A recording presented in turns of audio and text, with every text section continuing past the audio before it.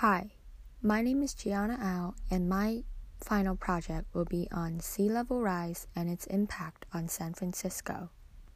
Overview. One of the most well-known consequences of global warming is the rise of sea levels. Over the past century, the average height of the sea has risen more consistently, less than a centimeter every year. But those small additions add up. Today, sea level is 5 to 8 inches higher on average than it was in the 1900s. That's a pretty big change. For the previous 2,000 years, sea level hadn't changed much at all. The rate of sea level rise has also increased over time. Between 1900 and 1990, studies show that the sea level rose between 1.2 millimeters and 1.7 millimeters per year on average. By 2000, that rate had increased to about 3.2 millimeters per year, and the rate in 2016 is estimated at 3.4 millimeters per year. This graph here on the right shows the past, present, and future global mean of sea level rise. The gray shading shows the estimated sea level change in the past. The red part shows the estimated sea level measurements from tide gauges of the relative past, and the blue part show the predictions for the future. So I'm going to go over 4 different topics, and the first one is, why is the sea level rising? The second one is the potential consequences and who is affected. The third is the future of sea level rise, and number 4 is how can we adapt to the changes that we see because of sea level rise. 1. Why is the sea rising? As global temperatures have risen, some of this ice has begun to melt. As ice melts, meltwater flows into the ocean, gradually raising the sea level. Of course, each year the amount of ice on land changes with the seasons, but overall, global warming has begun to disturb this equilibrium. Melting has outpaced snowfall, and the loss of ice has been greatest on mountain glaciers in the mid-latitudes and tropics on the Greenland ice sheet. The Antarctic ice sheet seems less disturbed, however.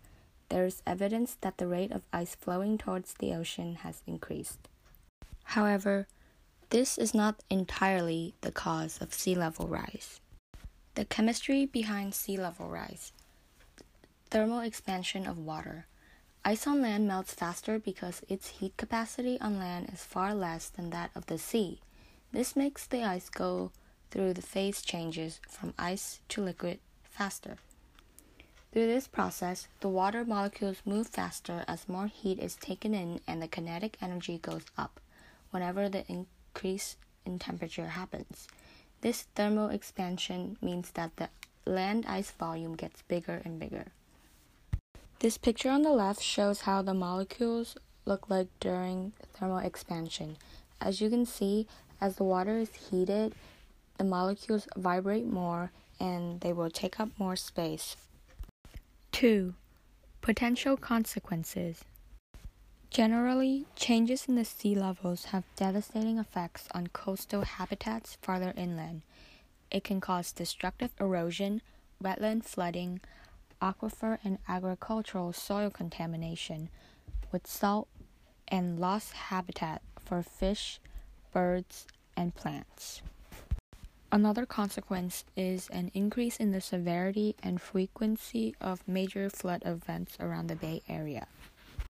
The San Francisco Bay, which includes more than 1,000 miles of shoreline, is vulnerable to a range of natural hazards, including storms and extreme high tides. This is all due to rising sea levels resulting from global climate change. Who will be at risk and how will SF be affected? People who live near the coast. These include vulnerable communities in San Francisco, such as those who are low-income, renters, not proficient in English, and without access to a car or disabled.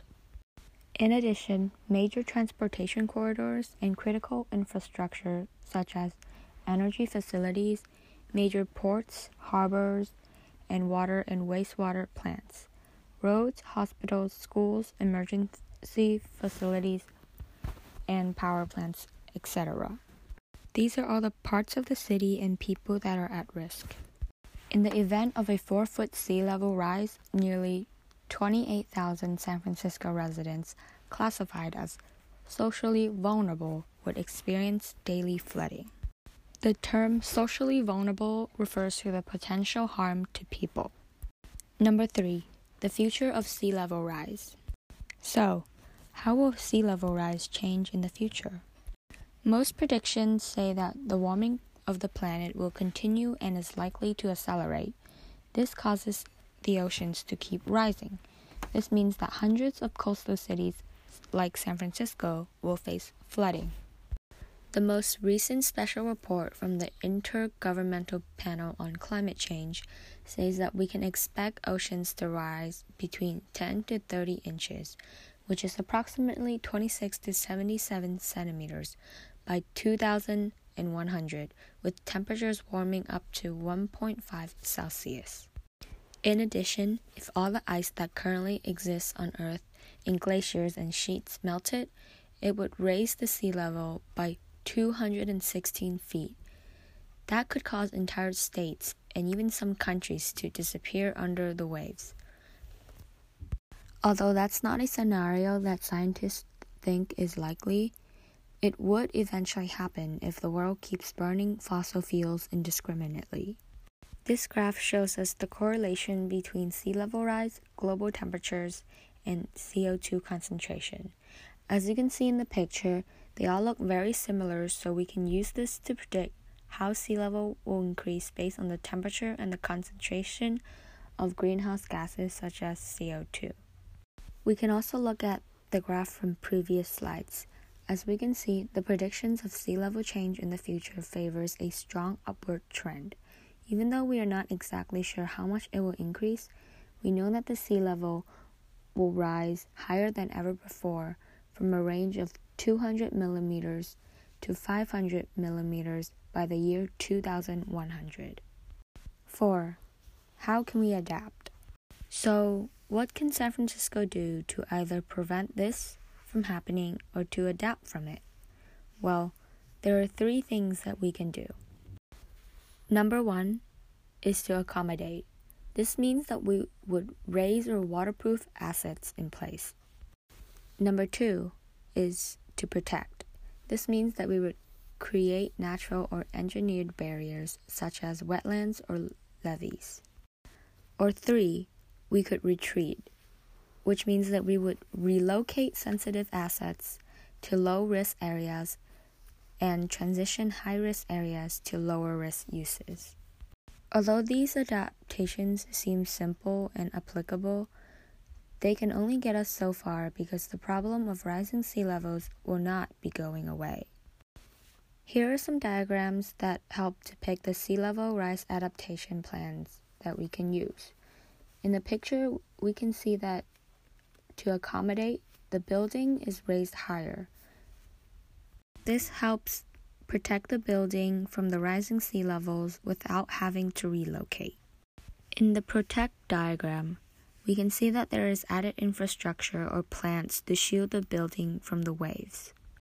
And lastly, in the retreat diagram, the house is positioned farther from the water so it doesn't get submerged. The best way to prevent the need of these adaptations is to reduce emissions. Burning fossil fuels such as coal, oil, and natural gases spews almost 7 billion metric tons of carbon dioxide annually.